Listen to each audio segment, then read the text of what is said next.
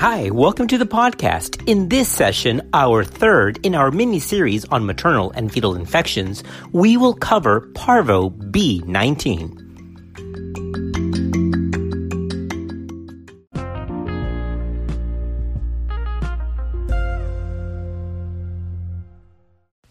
Parvo B19 is a single-stranded DNA virus that causes the childhood exanthem erythema infectiosum, also known as fifth disease. Children typically demonstrate a facial rash, sometimes similar in appearance to a slapped cheek. In addition, they can have possible fever, body rash, and joint pain. Now, in immunocompetent adults, the most common symptom of Parvo B19 is a reticular rash on the trunk and peripheral arthropathy. Approximately 20% of infected individuals are actually, however, asymptomatic. Another manifestation of Parvo B19 is transient aplastic crisis, which is more common in those with an underlying hemoglobinopathy.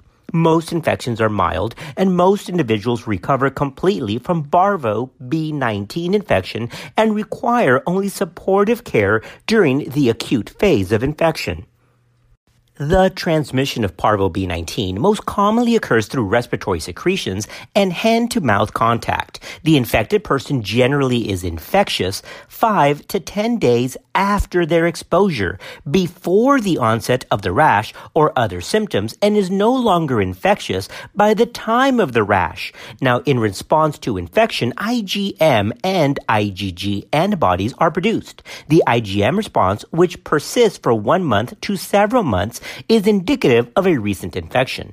IgG antibodies persist indefinitely and, in the absence of IgM, indicate prior infection and lifelong immunity. Prevalence of seropositivity to Parvo B19 increases with age, with 50 to 65% of reproductive age women being seropositive. The risk of maternal Parvo B19 infection varies with the level of exposure to the infected individual. Exposure to a household member infected with Parvo B19 is associated with a 50% risk of seroconversion. The risk of transmission in a childcare setting or a classroom is actually lower, and that's a rate of about 20 up to a max of 50%. After acute Parvo B19 maternal infection, rates of maternal to fetal transmission range from about 17% to about 33%. Now, although most cases of fetal infection resolve spontaneously with no adverse outcomes, fetal Parvo B19 has been associated with spontaneous abortion, hydrops fetalis, and stillbirth. The rate of fetal loss among pregnant women with serologically proven Parvo B19 infection ranges from about 8% to about 17% before 20 weeks of gestation, and it decreases to 2 to 6% after 20 weeks. Now, in utero, Parvo B19 infection can lead to non-immune hydrops fetalis. An estimated 8 to 10% of cases of non-immune hydrops fetalis are associated with Parvo B19. Now, because the virus is cytotoxic to erythroid precursors, hydrops fetalis most often results from aplastic anemia, although hydrops can also be related to myocarditis or chronic fetal hepatitis. Severe effects are seen most frequently among fetuses when maternal Parvo B19 infection occurs before 20 weeks of gestation. Now, the fetus is particularly vulnerable to disease transmission and severe complications in the second trimester because of the mechanism of viral placental transport and rapid changes in fetal hematopoiesis that occur during this period. So that's a clinical pearl. For Parvo B19, the fetus is very susceptible in the second trimester. Stillbirth that results from maternal infection has occurred from 1 week up to 11 weeks after the maternal infection. However, hydrops is unlikely to develop if it has not occurred by 8 weeks after maternal infection.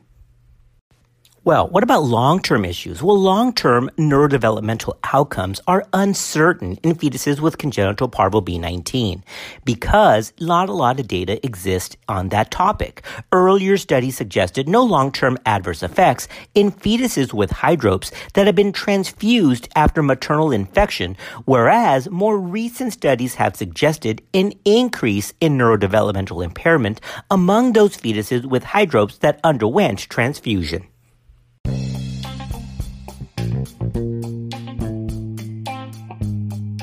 Don't go anywhere because we come back, we're going to review the methods used to diagnose maternal parvo B19 as well as review fetal workup and management. Another day is here and you're ready for it. What to wear? Check. Breakfast, lunch, and dinner? Check. Planning for what's next and how to save for it? That's where Bank of America can help. For your financial to-dos, Bank of America has experts ready to help get you closer to your goals. Get started at one of our local financial centers or 24/7 in our mobile banking app. Find a location near you at bankofamerica.com/talktous. What would you like the power to do? Mobile banking requires downloading the app and is only available for select devices. Message and data rates may apply. Bank of America N.A., member FDIC. All right, let's get back to the message. Pregnant women exposed to parvo B19 should have serological screening performed as soon as possible after exposure to determine if they should be monitored for seroconversion. Women who are IgM negative and IgG positive have evidence of previous exposure and immunity, and so they're not at risk for transplacental transmission. Women who are IgM positive, regardless of IgG status, should be monitored for potential fetal infection. Women who are IgM and IgG negative are susceptible to parvo B19, and serological testing should be repeated again in 4 weeks. Now, if repeat testing demonstrates positive IgM or IgG, these women should be monitored for potential fetal complications. For the fetus, fetal infection can be diagnosed using PCR to detect parvo B19 in amniotic fluid. Although tests that measure quantitative serum and tissue DNA viral load do exist, they are not widely available, and qualitative PCR is used to diagnose fetal infection during pregnancy. Now, testing for parvo B19 infection should be considered when ultrasound reveals hydropes fetalis.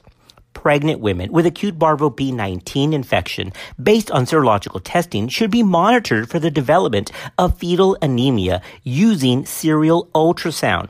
Now, standard monitoring, including assessment of ascites, placentalomegaly, cardiomegaly, and hydropes fetalis, should occur. In addition, Doppler assessment of the peak systolic velocity of the fetal middle cerebral artery should be performed in these cases because this measurement has been identified as an accurate predictor of fetal anemia. However, fetal death can still occur even without hydropes fetalis. Serial ultrasonographic evaluation should be done every 1 to 2 weeks for 8 up to 12 weeks after exposure. Now, in the absence of ultrasound evidence of fetal sequelae by 12 weeks after exposure, adverse outcomes related to parvo B19 are highly unlikely. So that's a clinical pearl. After confirmed maternal infection, serial ultrasound should be done every 1 to 2 weeks for up to 12 weeks. And if the fetus is in the clear, then we can rest assured that the baby has not been infected.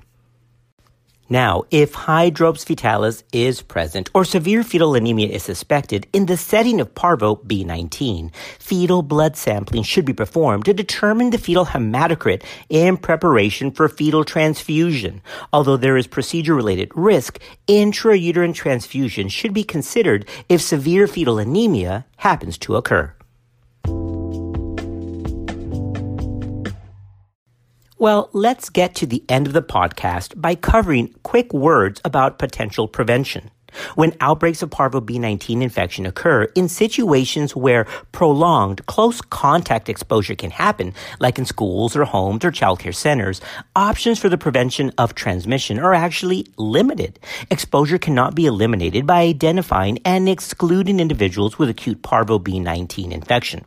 Up to 20% of people are asymptomatic, and those with infection are infectious before they develop symptoms, so that's a dilemma. exclusion of pregnant women from the workforce during endemic periods is just not recommended. Now, if pregnant women are exposed to individuals who are suspected or known to be infected with parvo B19, they should report the exposure to their OBGYN so that the physician can order maternal serological testing. Remember that according to the college, routine serological screening of pregnant women for parvo B19 is not recommended, given the low incidence of seroconversion during pregnancy, combined with the very variable risk of fetal transmission and subsequent fetal effects. Targeted screening for parvo B19 during pregnancy currently is not recommended either. Now, testing should be performed for patients with symptoms who are consistent with parvo infection or for those who have exposure and are not yet known to be immune.